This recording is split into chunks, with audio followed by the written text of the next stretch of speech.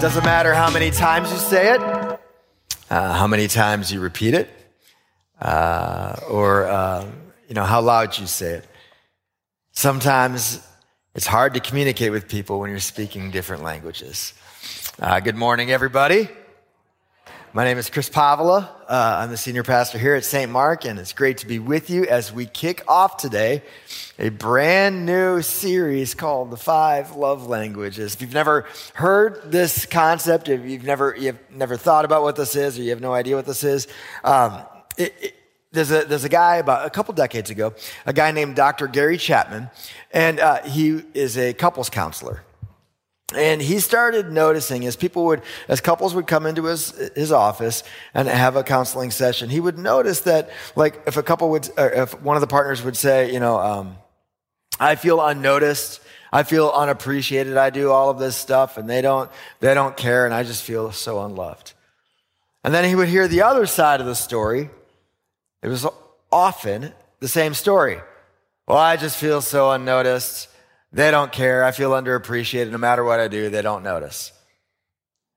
And he realized that people who love each other were trying to love each other, but they were like talking past each other. It's like they were speaking a different language. And he started asking people like, well, how do you show them love? And what do you do to that says I love you to them? And, how do you express that? And he started to notice that there were 5 different ways that people tended to show love and express love. 5 different ways that they would speak to each other. And over time, it became more and more concrete, and he realized that we have 5 of them. Gifts, quality time, words of affirmation, acts of service, and physical touch. That these are the 5 ways that we tend to show love to each other. Gifts, quality time, words of affirmation, acts of service, and physical touch. And the more he started to watch this and think about this in terms of a language, the more he started to realize that all of us have a primary love language. The primary way we give and receive love. And also, we have weaknesses. There's one of those is your strength, and one of those is your weakness.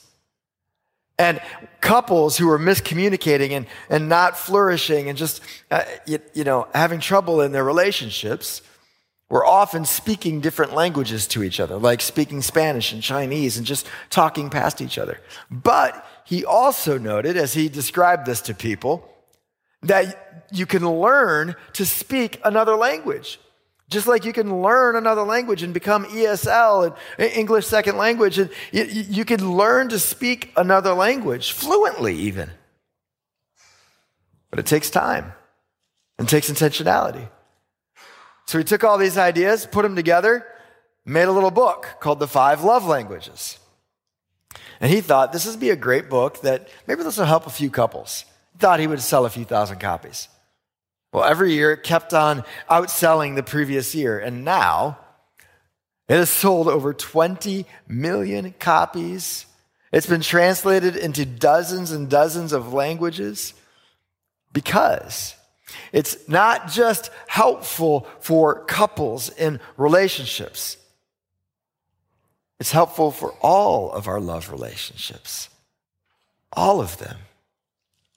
And the idea is that in any love relationship, you can learn to love others in the way they love.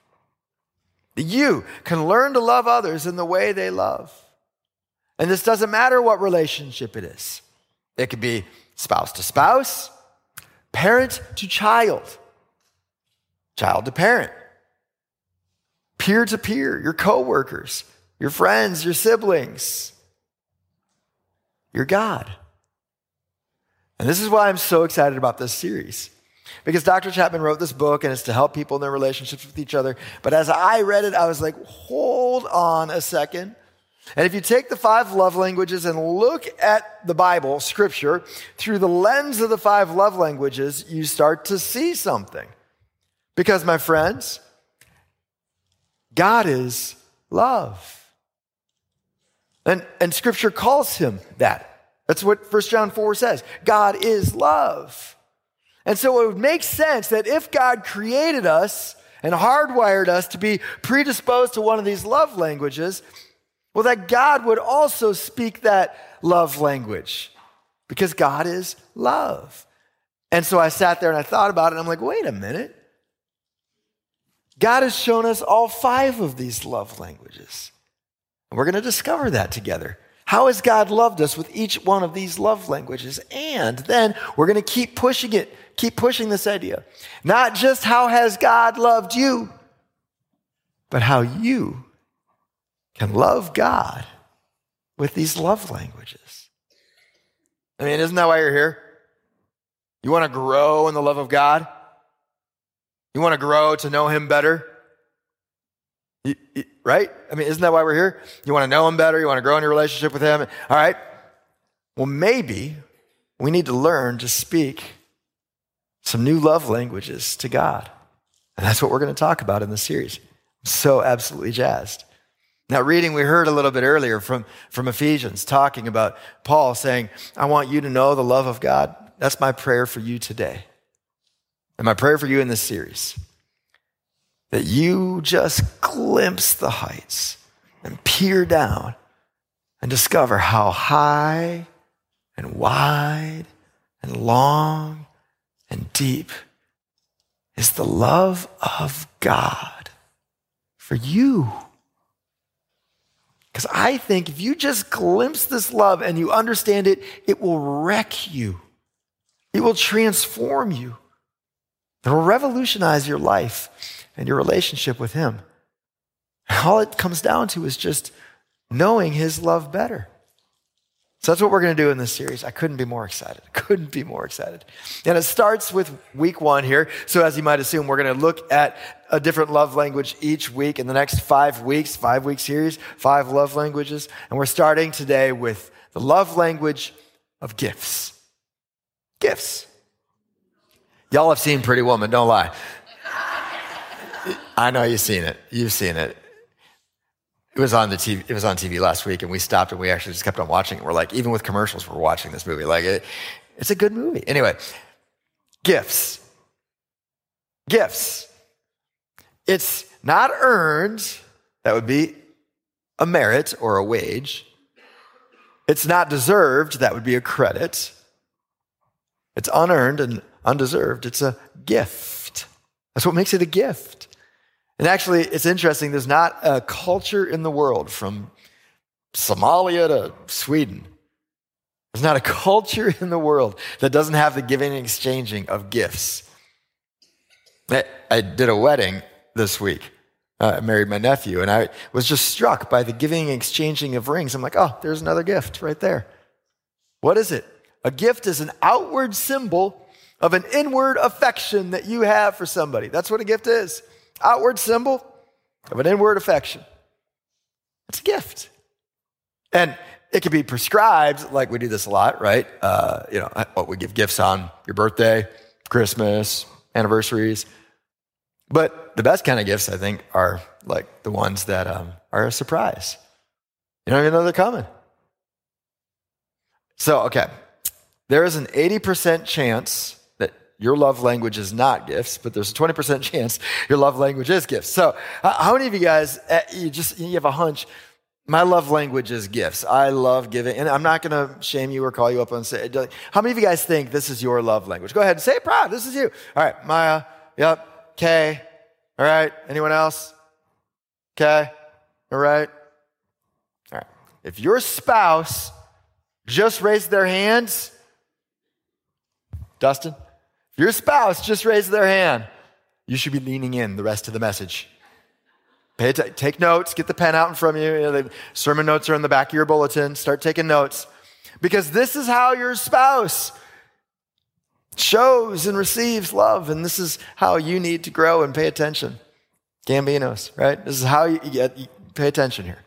Now, somebody whose love language is gifts, they would tell you they're not materialistic, right? This is not like, they just want diamonds and all this stuff and the thing, everything that glimmers and shimmers. It's not just like materialism for them. So if it's expensive, it's nice. And the reason it's expensive, or that it's nice because it's expensive, is not the actual money. It said it cost you something. It was sacrificial. That you were willing to do something with your money for them instead of like keeping it for yourself and having a little bit of financial security, that you gave something sacrificially. There's that quality to it. But you know this, like it doesn't have to be expensive. It doesn't have to be expensive. It could be like little kids, right? Coloring a page and saying, "Here you go, mommy, I made this for you." If your kid says that, that's a cue to you that your kid's love language is gifts. Pay attention. You can pick a flower on your way into the door and give it to your spouse. And if their love language is gifts, oh my goodness. Wow. Thank you. Dr. Chapman, and he just talks about the love language of gifts. And when he's talking about it, he makes this great point, and I'm like, oh, this is so good. The reason gifts are so important to someone whose primary love language is gifts is because it tells them, I thought of you. When I wasn't with you, when we were apart, you were on my mind. I saw this thing. I got this thing. I got it for you. I was thinking of you. You're on my mind. That's why we wear wedding rings, right? You're on my mind. I'm thinking of you all the time. Everywhere I go, you're with me. And I'm like, oh, that makes sense. Because I'm terrible at the love language of gifts. And actually, Dr. Chapman says this, if you're like me and you're terrible at it, this is the easiest one to learn. One, it's everywhere in our culture. Like, we have all of this consumerism and materialism, and it's just constantly, messages bombarding us to tell us to buy things for people. But like, when we make up holidays like Valentine's Day, you got to buy something for your spouse, right? Like we are constantly, like it's a part of our culture to give gifts, but also gifts kind of has just touches on every one of the love languages. So like, for instance, if you write somebody a note using words of affirmation and you give it to them, well, technically it's also a gift, right? So it overlaps with other love languages. So it should be easy for most of us to pick up. Now, I'm terrible at love languages, or at the five at gifts, but I'm learning.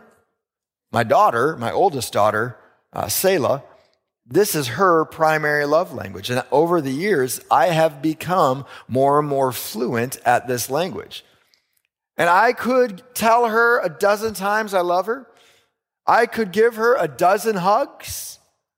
But if I come walking out of the gas station with an A&W root beer, it's her favorite soda. If I come walking out with that and I give it to her, her eyes light up, the dimples come out. And what did I just say? I love you in a language she understood. It's huge.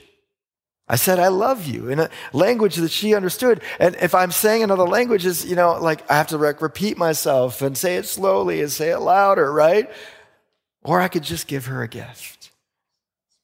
Now, if you're terrible at the love language of gifts like I am, we all got our marching orders this week. But even if this is something you're good at, Dr. Chapman says that the love language of gifts tends to be the one that we do the least, right? You give a gift and then you wait 3 months for another reason, another holiday or something, right? And so even if your love language is gifts and you get a gift, then you'll have to wait 3 more months to get another gift for people to say, I love you. But like imagine if you only got a hug once every 3 months, or you only had quality time with somebody once every 6 months. Like you would feel drained, you would feel empty. And so all of us can excel at the gift giving. And so my challenge for all of us this week, and I know you're sitting next to them, so you can blame me and like, well, Chris told you to do that, but here's my challenge for you. Give a gift. This week, give somebody a gift. And especially if it's a person who's always giving you gifts, that's the person you should give a gift. Because they're telling you, this is my love language. Give them a gift. Give them a gift. And it could be expensive. It could be a necklace, pretty woman necklace, right? It could be a fishing rod. It could be an Xbox. But it doesn't have to be an Xbox. It could be pick flowers on your way in. Write an encouraging note. Buy them their favorite candy bar. Do something. Just give a gift and watch how your relationship will begin to flourish. It's simple. Now remember, in this series, we're pushing this idea further than the book goes. And we're considering how God has loved us with these love languages and how we can respond in kind. And when it comes to gift giving, it shouldn't surprise us, right? God is love. God has given us lots of gifts. Jesus' brother, James, his half-brother, James, after the resurrection, wrote a letter to a church. And in that letter, he makes this observation about God. He says, every good and perfect gift is from above, coming down from the Father of the heavenly lights, who does not change like the shifting shadows. Every good and perfect gift in your, if it's good, if it's perfect, it's from God. All right, so here we go. Let's just call out some of the everyday gifts that we have received this morning. Just what are some of the everyday gifts that we have received from God that are good? Just go. Waking up, that's from God. Community, that's good. What was that? A healthy child. What about your own health? There you go. That's a gift from God too. What else? Food to eat. Boom. That's a gift. Shelter. Gift. All your utilities, running water, electricity. What was that? Your go-go juice. Yeah, right. That is a gift. Our garage did not burn down. Yep. There you go. You had some kind of thing going on in your garage and your garage didn't burn down. I will get the story later, but that's a gift. That's a gift, right? Sunday school attendance this morning. Parents bringing their kids to church. It blessed you. That was a gift. Thank you, parents, for giving that gift. The most famous verse in the Bible. It's so familiar to us. It's like spray painted on the overpass and stuff. Like we stop hearing it after a while. But it talks about God being a giver. John 3:16, look at it. For God so loved the world that he what? Gave his one and only Son, that whoever believes in him shall not perish, but have eternal life. And there it is. God's a giver, so much so that he gave you the highest gift possible. He gave his only Son for you. And think about what we've talked about as we've analyzed and looked at gifts this morning. Think about gifts, okay? Think about it. It's sacrificial. What higher price name something that's a higher price than that he could have paid for you? You can't. It's the gift of gifts. And remember what Dr. Chapman said about the idea of gifts is it's like they were thinking of you. This means that while you were far off, when you were in rebellion, when you were separated from God because of your sin, when you were distant from him, that's what God's word says. When you were separated from God, he thought of you. You were on his mind. And he was thinking of you. You. So he gave you a gift. An outward symbol of an inward affection, that wild passion he has for you. God loves you.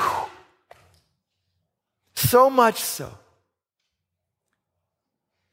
God would rather lose his Son to save you than save his Son and lose you.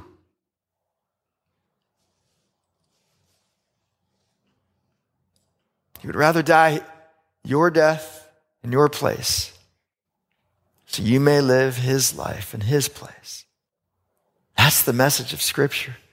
Don't ever let that get old. This is an incredible, incredible gift.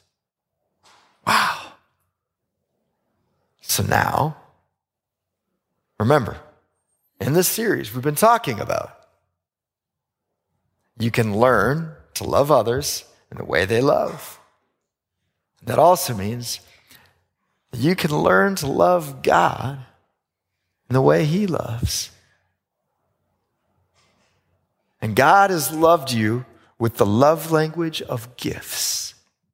He has given you a gift, his only Son. And maybe I mean, so many of us, I will hear, like as a pastor, like, Pastor Chris, I just don't know how to grow in my relationship. I want to take that step forward in my relationship with God, but I don't know how to do it. And I want what everyone else seems to have, but I don't have for myself. Maybe, just maybe, I know the band's coming up here. Don't get distracted. Listen to me. Listen. Maybe what you want for yourself, that relationship with God, is a gift away. So how do you give God a gift? I mean, you can get really semantic and be like, oh, I can like serve people or volunteer at the church or be really nice. Maybe you give a gift this morning. Every week we collect an offering. Now, I don't know what you think about the offering. It's just this thing that we just do, this routine religious thing.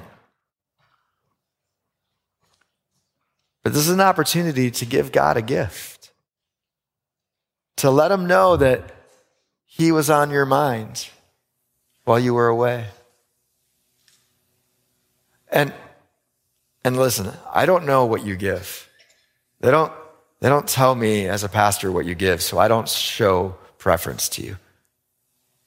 So I don't know what you give. But I hope this morning you give something that's sacrificial. That says to God, this is how much you mean to me. I would rather you have this than me. This is an offering to the Lord. And when you give today, just let that be your heart. I love you. I struggle at this. This is not my love language, Lord. I can't even like pry my fingers off of the money but here, like I need help. My spouse has to like pull the money out of my hand. You're growing in a new love language. You're becoming fluent in a language that's second to you. That's okay. But when you give today, just give with a heart that says, I love you. And the love language of gifts. Volunteers, will you guys come forward as we collect our gifts for the Lord?